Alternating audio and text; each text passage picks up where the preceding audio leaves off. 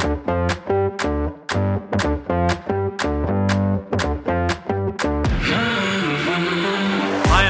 to this Mumbrellacast Live Special Edition. For this bonus episode, we're bringing you a recording from last week's Mumbrella 360 event featuring Mim Haysom, CMO and Executive General Manager for Brand and Marketing at Suncorp Group, and Nick Garrett, Creative Partner at Deloitte Digital. Thanks to everyone that showed up across the 2 days last week and to those also who showed up to the session. Anyway, I won't deliberate any longer. Let's get straight into it. Enjoy. Thank you, Kalila. And again, welcome. You've heard the title and everything there. With the long-awaited return of Mumbrella 360 in person, we were pleased to have the opportunity to also return the podcast to its live edition. You've already had the intros here of Mim and Nick, so thank you both for joining me and welcome. Thanks for having us. How are you both doing today? Good. Mate. Thank you for having us. Nice to be here again. Nice to be at an event with scale and a wonderful opportunity to bump into so many old faces and colleagues. And seeing real faces. It's so nice. So let's take it back 5 years or so, and you were both in relatively different roles then. You were both leading sort of more traditional creative agencies. Nick, you were at Clemenger BBDO, and Mim, you were at M&C Saatchi. Now fast forward 5 years, Mim, you're heading up one of the biggest brands in Australia from their marketing side of things, and Nick, you are a creative partner at one of the big disruptors in our media and marketing industry, that being Deloitte's creative brand arm. Just so the audience, who I'm sure a lot of them already are very well versed in who you are and what you do. Nick, we'll start with you. You left Clemenger in 2019 after what you must have felt like you had achieved pretty much everything you wanted to over that past 10 years in the group. You then lent your services to, a lot of different businesses and outfits across your 2 year or so sabbatical, ultimately saying yes to that Deloitte Digital role last year. And at the time, you told me when you were hired that you had one proper sprint left in you. And I think you said the quote was, the best album you'll be part of hasn't been made yet. Why did you think Deloitte Digital was the place to help you deliver that? Cool. Good question. Hard question first. I might sort of backtrack a bit. I love agencies. I passionately believe in the creative industry, and I think creativity is the one thing that differentiates people, businesses, and brands, and it should be put on a pedestal. And we're all creative, and creativity is only going to blossom more and more. I'd spent 9 years, double-digit growth every year, working across Colenso BBDO and Clemenger BBDO, and we were number one agency in the world 3 times over that decade. So it was a pretty good innings, but I didn't like what I saw ahead. And in that last year, I couldn't see myself in the mirror as the company that I thought I had my DNA on.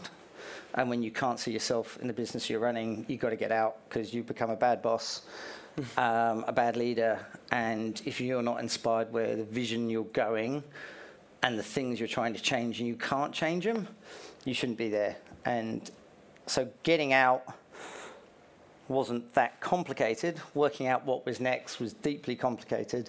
I thought I'd take a year out. COVID came and kicked me in the arse, and I didn't go and do all these amazing things around the world that I thought I would do. And I stumbled into consulting for myself for 18 months. And I realized with agencies, my belief in creativity as an asset, I think the industry squashed us thinking only the creative department's creative, and I fundamentally think that's the biggest pile of bullshit in the world. We're all creative, and we all contribute to creativity, but I also think the other thing, the industry, and I'm guilty of it, allowing myself to feel this, and Mim's a great example of someone who's expanded horizons and grown out of the previous incarnation of what your career was. We are such reductionist thinkers of what we can do, and we limit ourselves to thinking that we are good in agency services or good in marketing services or whatever. The amount of knowledge we have, the cross-category experience, that ability to spot ideas, differentiate, and be useful from a entrepreneurial business strategy, innovative sense is extraordinary. And I didn't realise I'd lost a bit of that confidence in agency world, and I couldn't see it. And suddenly I was being asked by old ex-CEOs of large clients I'd worked with for help behind the scenes in business strategy. I was getting asked to work on the west coast of America. I had clients in Saudi Arabia. I had clients in Europe. I was like, it was a totally different world. I was like, wow, there is this thing where all the skills we were really good at in the past are really useful in a new life. And I felt like a completely rejuvenated person with a new lease of life. So I guess that was the long way of getting back to why consulting is.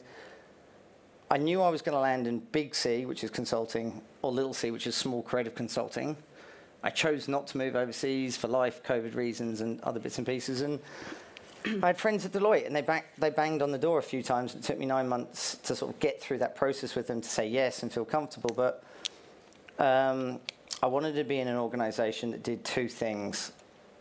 One, I didn't want to ever present ideas I believed in, that I'm passionate about, and I think were business strategy or enterprise-wide transformation ideas, and feel stupid in front of an exec or a board, because I would say I think, and I wanted to be able to have the absolute brutal clarity of being able to say I know, and having subject matter experts, business strategy minds, and people that could map the impact and potential impact of an idea. And I can now see that, and I wanted to be able to make the things that we used to present in agency world that I would then hand over to somebody else to make, because we had no technical capability and no real scale to be able to do it.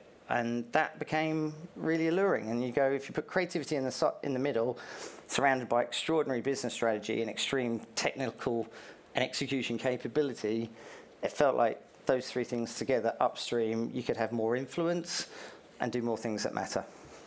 Yeah, and there's a few things that you've kind of touched on there, which we will get into a bit later. But before that, Mim, the creative or the agency to client pipeline is a path well trodden, but I guess a pretty sweet gig that you managed to land. You have, I guess, multiple brands within that structure there. And when you were approached, how did that come about? And did you have an idea of how you wanted to shape that brand moving forward when you, I guess, were deliberating over whether or not to make that jump? Yeah, well, first of all, I wasn't approached. I had to fight like hell to get this job. There are some similarities in our stories. I'd grown up in agencies and I adored it. Loved working in agencies, loved the diversity of the clients I got to work on.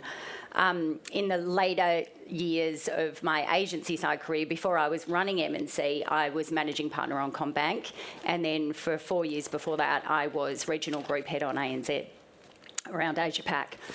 So you could say that sort of towards the end, before I was running the agency, my specialty was going into big complex organisations, getting really close to the client's business and helping to drive their creative strategy and their creative outcomes. And I loved it. I loved being really deep in the client's business.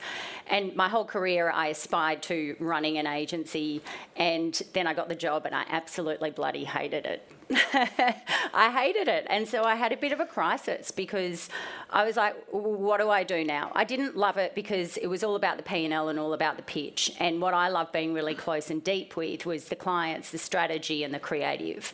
And all of a sudden I was really distant from that. So I had a bit of a career crisis, where I thought, well, what do I do now? I'm running, at the time, arguably Australia's biggest creative agency, and I can't go backwards. So I made a call to take a different pathway and to not just get back closer to the client's business, but I felt like I could really create impact and influence if I became the client. Yeah. It was a bit of a gamble. I left M&C without this role to go to. I got told by a lot of people, agency people will never succeed and get a job as a CMO. And so I literally had to work to find this job. I spent 4 months talking to lots of people, talking to lots of recruiters. Hooligans actually put me in this role. And when Karen Taylor told me about the job, I got butterflies and I was like, that's it, that's the one.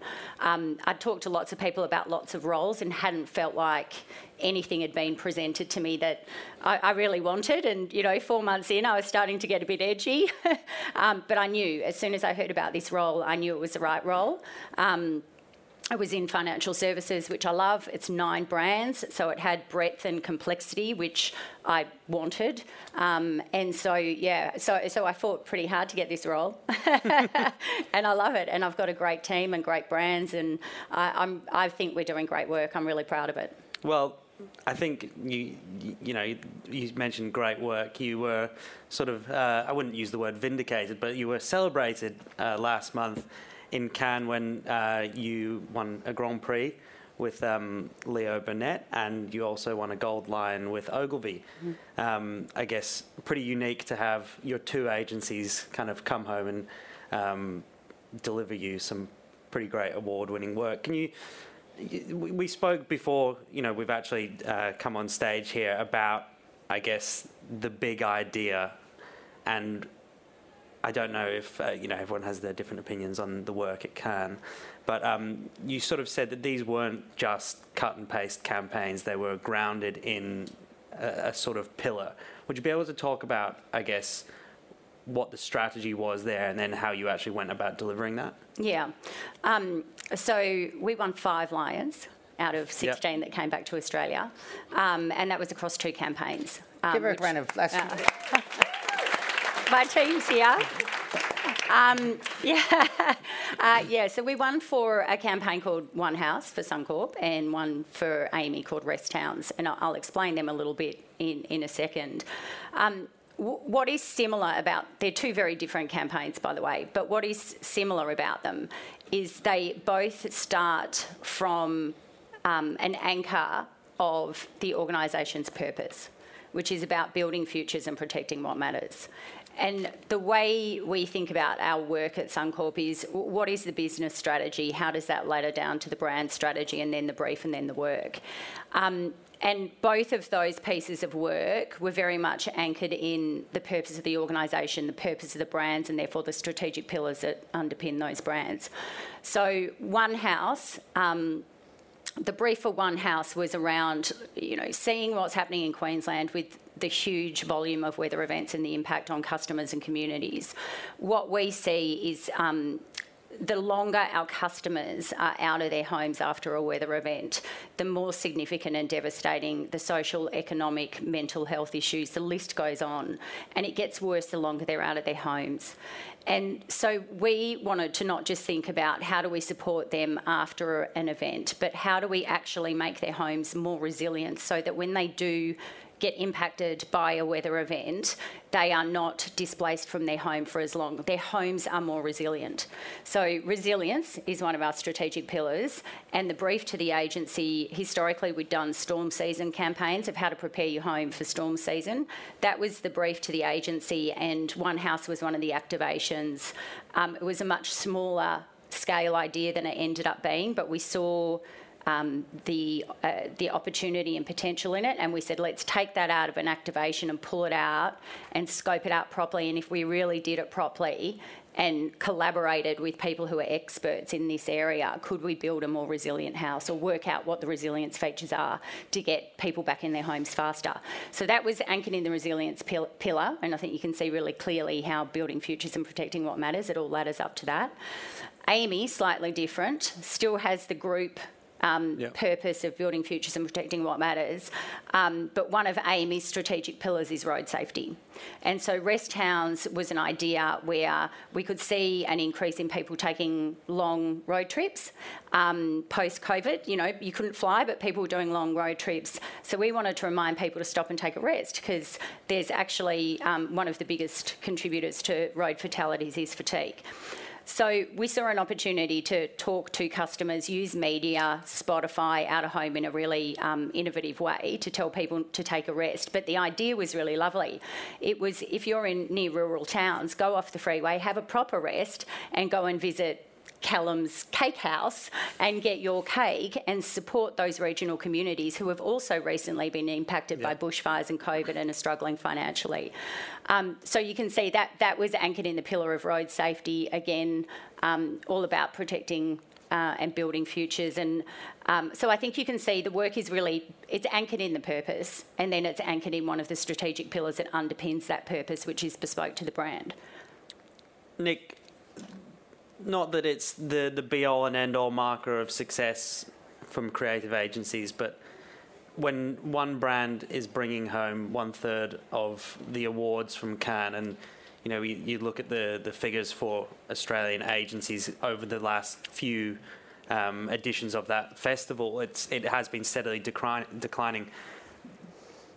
What has changed there, do you think? Do you think people are not having those kind of deep strategic ideas to actually build campaigns? In reference to Australia, look, I think the quality of Australian communication has been declining for 10, 15 years at a pretty rapid rate. I said that, I think, on a stage like this at a Umbrella event a few years ago. I think we've reduced the role, and Mim and I were talking about this in a bit of detail. Mim's the opposite example of what I'm about to say. Marketing's role in the boardroom as a driver of growth and innovation has diminished. We've become short-term and tactical. We're hiding behind technology instead of being strategic, bold, and brand-driven, and using brand as a business strategy, not as a marketing strategy. And all of these things are happening at glacial pace. So quarter by quarter, 6 months by 6 months, we can't see it. I've lost this thing. Anyway, there you go. Hang I'll on. speak. Thanks, Mim. There we go. Oh, look at this team effort. That's collaboration, guys. Thank you very much, Mim. And what you do, and I've done it myself, is when you aren't doing your best work on your biggest client, which is what you should be doing every single day, because it's the thing that matters, you start playing on the fringes. And we've deluded ourselves creatively by winning awards, by doing good creative work, but not on the big things, doing for NGOs, small tactical things, or doing the slice of work on the side of a client versus doing the fundamental big thing that matters. And I don't think we even knew we were doing it over a decade. And we're all involved in it. And me too, as a participant of, a 400-person agency at one point. And it's our data around Cannes has fooled about our genuine creative impact. And I think we should be playing a bigger game. Australia was once the apple of the eye in terms of integration. We're a small market, we're fast, we're agile. We didn't create a line between direct, digital and brand because the same people had to do the same work on the client side because we were multitaskers and we were the envy of the eye as generalist thinkers and solvers, particularly agency side. An Aussie person can get a job anywhere in New York, LA, London, and now I don't know if they can. Yeah. I don't think we're breeding the next gen marketers and next gen agency people. And as a market, we don't have a point of differentiation. But we should be able to, because it's a smaller place. There are big problems. There are less competitors.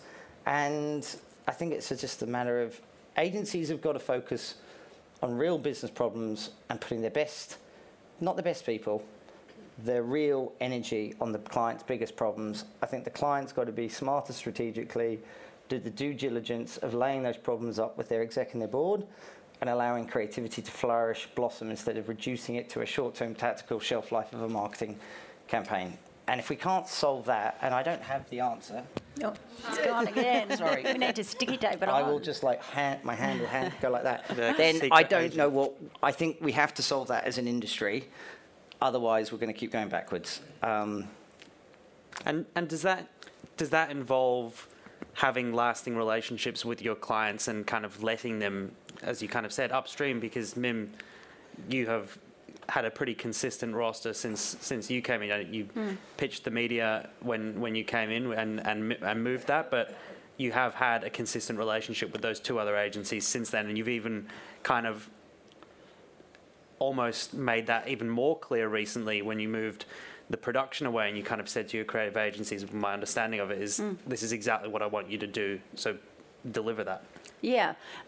We have Leo's and Ogilvy have been consistent throughout my tenure, absolutely. We did consolidate down. We were with some other Tier 1 agencies. There was 4 across the Eastern Seaboard, and in my view, that was inefficient and not delivering the best result for us. But I didn't pitch out the creative. We consolidated knowing the relationships that we had, and sometimes we moved brands around. But yeah, look, Leo's and Ogilvy are an extension of our team, and they're a really important important business partner, and we treat them as such. So they sit in our quarterly strategy sessions. They hear the same business updates as my team hears. So they really are integral and part of our team. I think one thing I would say is they're consistent. I think what we were talking about before, I want them to understand the business strategy and then the brand strategy to be able to respond to the briefs appropriately to get to great work.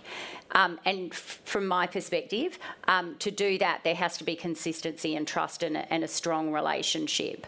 And that sometimes takes a bit of time to build.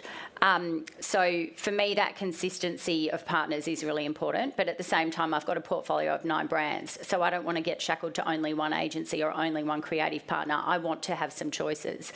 But we constantly look at our model, our partner model, and look at how can we innovate, how can we evolve to create more effectiveness and better business outcomes and brand outcomes. So yes, we have recently changed and evolved the model to build a centralised production hub with Hogarth. For us, that was enabling us to build more capability, to deliver better effectiveness. And again, the value that I get from Ogilvy and Leo's is their strategic firepower and their creative ideas. Yeah. And centralising production made sense for us in our model. Might not be for everyone, but for our requirements, my requirements are going to be different to a single brand fashion online retailer, right? So I think it's important to recognise that too. I don't think there's a one model fits every one scenario. So what would be a marker of success or failure for you with your agency partners that I guess would take you to think, well, now might actually be the time to change things up?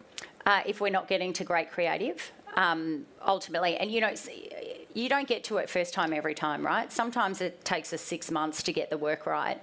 But if every brief was taking me 9 months and I was still getting to mediocrity, time's up. And Nick, how incumbent do you think that is to really get your partners inside the business and, as we said, upstream and actually kind of fully understanding the nuts and bolts of how that relationship works and what they want to deliver? I sort of cut it 2 ways. If I look through an agency's lens, an agency, the right agency with the good talent that are curious and are doing things for the right reasons, and that I wouldn't apply to all. They're curious human beings. They want to know more. And I know for myself, the best work I've ever done in my life hasn't come from a marketing brief. It's not a reflection on marketing. It's come from walking the halls with someone like Mim, hearing you have a conversation with the head of sales or the head of technology or the head of whatever it might be in an organisation, and you get a little soundbite and you go, wow, that's it. When I was at Colenso BBDO, we had Volkswagen, and it's a privilege to work on a brand like Volkswagen. And we're on a global call. They let us into, I think they let all their agency partners on their global innovation call, which is set to all their execs all around the world. And the head of innovation had this beautiful quote. He said, we don't need safer cars, we need safer drivers. And it was around safe driving. That was like the gift you can never get. And it's not a marketing reflection, it's just, with that led to Speed Dial, and I'm not going to get into what Speed Dial is, some of you may know about it, but it was essentially, actually I will explain the idea, but we came up with an idea where you could draw on the Speed Dial a message from your child or your loved one, was essentially to slow down. So it was a behaviour change strategy to change your behaviour at the moment and have a trigger, because you look at your Speed Dial several hundred, if not thousands times a day while you're driving. And there was a whole sales mechanism that was going to go upline and be part of Volkswagen's global rollout. The global emissions crisis issue came up, and that was parked for a little while. But you hear insights like that, and you're going, wow, but if you're not let into a business, you don't get that thing, and you don't get the chance to ask questions from people and try and solve problems. And the bigger problem you're trying to solve, and you connect that with a beautiful creative idea, it's magic. And sometimes the best creative ideas don't have a home to go because they don't know where to put them. It doesn't make them wrong, but you can ladder them up, and it's the way it should work. Some agencies like to sit back, some like to lean forward. The good agencies will try and get into an organisation, the great clients will let them in, and you've got a beautiful partnership. But I think Mim's point is right. The longer you work with people in a organisational environment where love and trust can exist, the better the work's going to be. And the better the work, the more effective it's going to be, the more effective it's going to be. It's a beautiful cycle. Marketing agencies get more respect, kudos, and go further upstream. Yeah. And I think that's a really important point, right? It's the trust and the relationship that you build over time. Because, I talked about bringing, my agency partners upstream into the strategy sessions and them getting the same information. There's a very intentional reason why we do that, because it is just as incumbent on the clients, if not more so, to create the relationship in the environment to help the agency succeed and flourish, right? You can't just throw a brief at an agency and expect greatness. It's built on trust, knowledge, time, relationships. So I think, clients have a huge accountability in the work that they receive. And then on the other side, you could very well bring an agency into your business and expose them to absolutely everything, but then they need the capability to then deliver on that as well.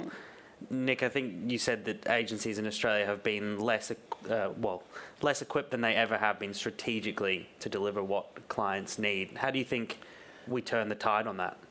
I also think there's a danger, and I look at the growth of independents, particularly the growth of small independents, creative independents in Australia, and I think it's so exciting.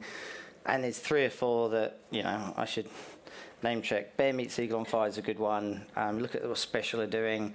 Little company Able, there's lists. And they've got everything ahead of themselves, but they're not overextending themselves where their strategic capability starts and stops.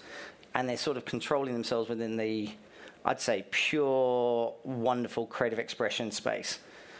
Now, I think the danger is when you say you can do everything and talk about end-to-end strategy, from business strategy going up the line to consultancies, through to deep customer understanding, to brand strategy and everything else.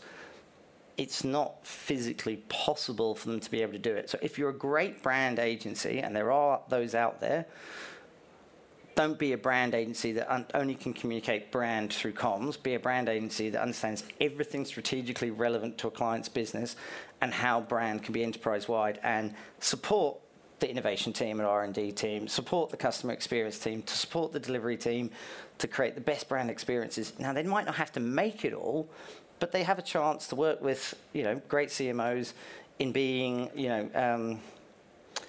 being the front of that orchestra, the conductor for that orchestra, versus channeling all their energy into just thinking of the comms. And I think that would be the piece that I'd sort of challenge. And I think there aren't enough agencies. I think the provocation we talked about a few weeks ago is too much strategy in an agency spent post-rationalising the work versus actually driving the strategic agenda, taking that enterprise-wide, getting businesses to sell in, and then using that as a power base to do extraordinary work. And I think that shift, both clients paying a little bit more for really good strategy people and great strategy departments, and also agencies actually putting their strategy people to do the right work at the right time. There's a balance of the two. What's your take on that, Mim? Well, I think, as I've said, I agree with all of those points. I think that the agency landscape and the value that agencies bring, it's shifting, it's variable depending on who you're working with. As I said before, for me, my creative agencies, they deliver great value in terms of creative strategy and ideas, and that's the role that I want them to play. In terms of sort of the enterprise-wide piece, I don't know, again, it's sort of challenging for me to reflect on other organisations because my experience as a CMO and as a client is Suncorp based. Yeah. And I'm very fortunate in that the way we engage with our leadership team, our peers, etc., is that marketing's very much seen as a growth driver in the organisation. And I have a seat at the leadership table where we develop the business strategy. So when you have that seat at the table, it's easier to understand, live, breathe, execute on a business strategy that you've not just bought into, but you've helped create, to then filter that down to your teams and your agency partners. And when you look at your role in the organisation that way, it's easier to create work that I think you've got it enterprise-wide, where the whole organisation buys into it and also rallies around it. So, again, the One House example, products were created and developed to support that activity. So I think for me, again, it kind of ladders back up to what's your role in business strategy. And now I'd be interested in getting both of your perspectives on this. Mim, first of all, how do you think the CMO role is evolving and it's increasingly becoming more complex? And what do you think those kind of added expectations are? Yeah, look, it's evolving really quickly and the expectations are too, but you've got to think about the context that the role operates in, right? Where the technology is changing faster than ever before. Customer expectations are changing faster than ever before. Our macro environment, economic environment, up, down, all around, it's changing in such a manner that we've never seen before in terms of the pace of change. And like anything, the context around you have to take into account in the role. So the CMO role is changing. The expectations are high. You're expected to know a lot more about a lot of things. But I think that's an opportunity. That gives you an opportunity to grow your scope and your influence and your impact more broadly in the organisation. And I think if you don't see it as an opportunity and grow your team's capability, your own knowledge base, your own sphere of influence, then you'll make the role redundant yourself. And, I know which one I'd prefer, redundant, grow, change fast. I know which one I'd prefer, but I think it's a great opportunity. It gives CMOs the chance to have more sphere of influence in their organisation. And Nick, you're constantly going into the executive rooms and in the boardrooms. Where do you think that CMO role really fits in now? Mim and I were having a D&M about this beforehand, and we're 100% aligned on where the potential is. Sometimes I think we're agreed on it's heartbreaking when it doesn't happen. I spend more of my time not talking to marketers, but I want to have a better balance. And when we're in major projects with hundreds of millions, if not more than that, they're going to be invested in technology, and I've said this a few times, but technology is a leveler or an accelerator at best. It's not a differentiator, and it's a good place to hide if you don't want to be strategic at times. So to think that some of those conversations I've had in major organizations and someone who doesn't represent brand, there could be a chief customer officer, chief marketing officer, or an executive who believes, loves, and cherishes brand, not in the room from a view, having a customer view and having a brand view, that worries me, because marketing should be the heart and the pulse of both brand and customer and be in those rooms. And I think that's a scary future if they're not. I think it's a much harder answer of how we get them back up there. And I see part of my role is to help marketers, put marketing and marketing directors or CCOs now, whatever, back on a pedestal, because innovative thinking through brand and creativity is the only way to differentiate, innovate, and genuinely grow. And it's an amazing skill. I think the hard thing, I don't think any one person could be a complete T-shaped marketing CMO anymore, because there's about 20 job titles underneath it.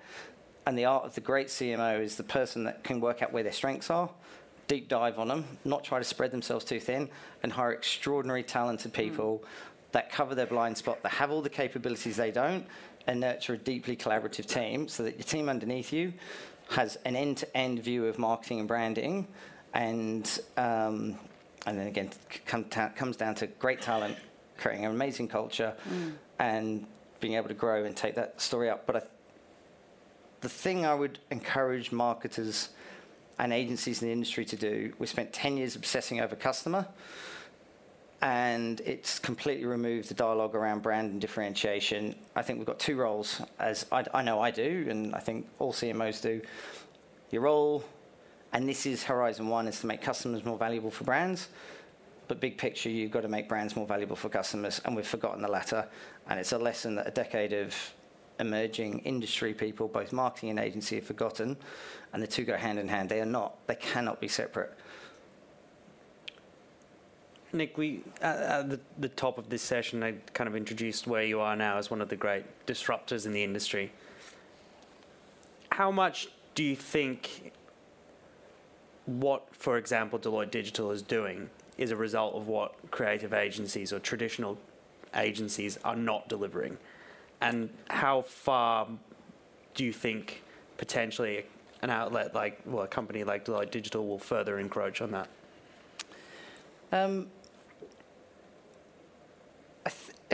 Let's look at the agencies, because again, I may work in consulting now, but the thread is creativity and creative problem solving, and that hasn't changed. The world got complicated, and the networks found it hard to evolve at the same pace, and technology became an area where people were starting to spend money. Consultancies are very good at solving client problems and finding ways to connect those problems and deeply integrate themselves into clients' businesses. It's what they do. And if the marketing budget is going to be a large part of any client spend, and they can be able to play upstream in it and play some smart moves downstream, they're going to enter into that space. But it was the technology space they entered, and then you can't separate marketing and technology now, so that's a completely blurred line.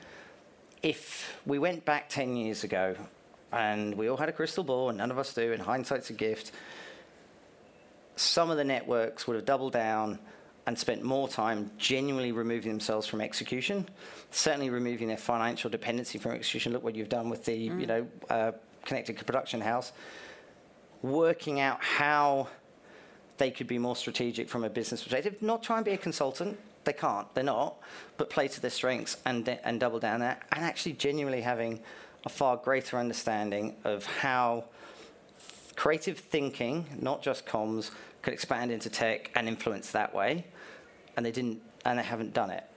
I think the counterbalance, I don't think it's consultancies that are eating agencies' lunch. I think it's actually the independents. So I think the explosion of independents, small, talented, brilliant teams. A client now, if they wanted to, and there are some which I can't name, but you know who exactly I'm talking about, can go and find one creative person that they adore and respect and think that person's a genius, and give them 1/3 of an agency's budget, and that person can then build a micro little team around them to do extraordinary work, because it's the stories and systems thinking. You don't need 300 people now to be a brilliant storyteller. You do need 300 or more people to be a brilliant systems thinking, and that's why clients are taking things in-house. Small independent, like creative satellites, are growing at pace, and consultancies have started to get in from business transformation into brand transformation in that layer, and we've got the technology capability to deliver at extraordinary scale and pace cost effectively. And you sort of look at that, there isn't a lot, that space is getting small. So if you're not really, really creative and brilliant, there isn't a role in that space. You sure you don't want to say who you were referring to there? No.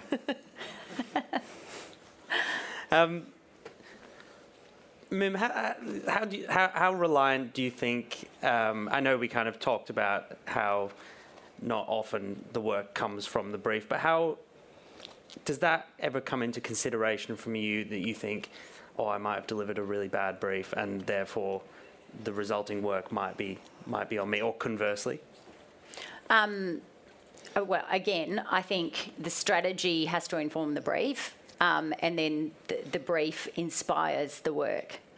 And so if you haven't got the brief right, then you're not going to get the work that you want, and you shouldn't expect an agency to solve your lack of strategy through creative, because that's where you're just going to spin wheels. I can hear somebody giggling at that. That's where you're going to spin wheels, right? So it's not the way to get to brilliant and impactful work. Is my view on that. What was your question? Sorry, I lost my train of thought then with the giggle. Sorry. I can't remember. It was about briefing the agencies, how incumbent that is on you. And Very. Work. Yeah. So we had an example where we had a brand brief in and we couldn't crack it. And, I've got 2 agencies. So, I said to the agency that was struggling with it, let's give the other one a crack and see what they come up with. And at the same time, I was looking at the brief going, is there something missing? Is there something we haven't done? Like, the first thing I said to the team was, we've got to look at this brief and make sure that the brief's okay. I really genuinely thought the brief was all right, and the other agency cracked it in 2 weeks. Yeah. So the brief was okay. And that was my point before. I also think clients, like creativity, it's not a recipe with measured elements in it, right? Like, sometimes you crack it really quick, and sometimes it takes time. The brief is the foundation that has to be right. The strategy and the brief The strategy's got to be clear, concise. The brief has to do the same thing and be inspiring. But that doesn't always mean your agency's going to crack it in a week, first time, every time. Like, it's not, that's not what creativity is. So that was our experience. If it's taking too long and we're stuck, that's why I like having two agencies, right? Because, you know, we share the load. And we do it very respectfully as a team, some people call it a village. I think the brief is really, really important. If you're not getting the work, you should challenge your own brief and question if the brief's right. In that instance, the brief was okay. It was just a bit of a challenge at one point in time for one of the team. The brief's got to be right. And I hate to put you on the spot here, Mim, but there's been Suncorp in the news this week with a potential deal. Does that come into the strategy at all? Are you privy to those discussions, and how does that play out? God, you're a cheeky bugger. I told you already I'm not talking about that, so no comment. Fair enough. Nice try, though. Yeah, well. 10 points for trying. Okay, so we're almost out of time here. I feel like maybe some of the conversation here has maybe been negatively posed to you. What's the I guess on the horizon, or what is inspiring you about what you're seeing in the market going forward? Oh gosh, that's a big question. Well, first of all, I hope the outtake hasn't been negative. I hope the outtake has been, from my perspective, how highly valued my agency partners are, and how important creativity is and marketing is to the organisation that I'm in. So I see it all as incredibly positive. And I agree with a point Nick made before. I genuinely believe that creativity is the last standing competitive advantage. And you need great people and great thinking to enable that and to bring it to life. But I think that's what's exciting about our job. If we get creativity amplified in everything that we do, if we think about our organisation's purpose, the value that we're trying to create for customers, bring creativity to that lens, then we can do really phenomenal things that have a profound impact on. I always think about what's the impact we're creating through our brands for customers and communities. And I think, you know, there's a lot of value that we as marketers and the creative community, there's a lot that we can add, a lot of problems we can solve, a lot of value we can bring. So I think it's incredibly exciting. Nick? The first bit's going to be negative, but for a positive. And there's about 10 people that know me here, maybe. I'm quite blunt with my opinions, but I am actually optimistic. So, look, I think the industry's at the 11th hour. It's lost a few heroes, it's lost its way, and branding has become homogenised and similar and dull, and experiences across every bank, every telco, every grocery chain, you could close your eyes and it's the same thing. So that's the uncomfortable position, but I think the most extraordinary magic happens when you have to do something. And I think, again, I'm not pointing a finger, I'm pointing a finger at myself and everyone else in this industry. I think we've got a chance to change it up now, because what's worked or hasn't arguably worked in the last 5 years has to change. And it's not or, it's probably and. Inject better ideas, look for bolder plays. And bold, I don't want to say risky, because I don't think it should be a risk. I think it should be intuitively bold, differentiated moves. And there are so many creative people in this country. We're losing too many to New York, London, San Francisco, Madrid, wherever. We can't afford to do that. We'll just play a bigger game, ask bigger questions, find a way to differentiate. And I think the chief executives, the boards, the executives are now seeing their numbers not grow substantially enough by playing the same game as their competitive set. And I think that will create, if we're smart, a wonderful new environment where creativity is more than comms. Creativity is a beautiful canvas we can all paint on.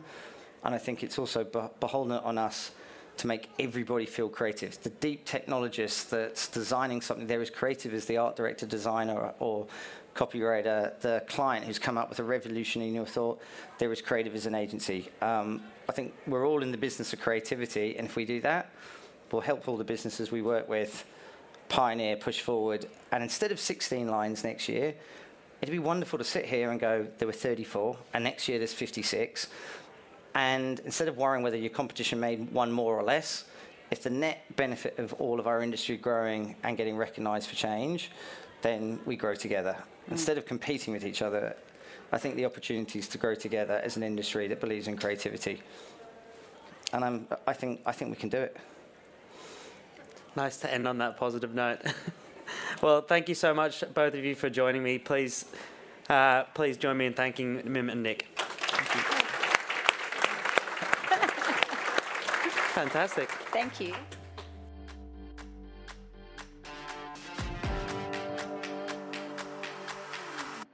And that's it for this Mumbrella Cast live special. We'll be back on Thursday on the normal schedule, so we will see you then.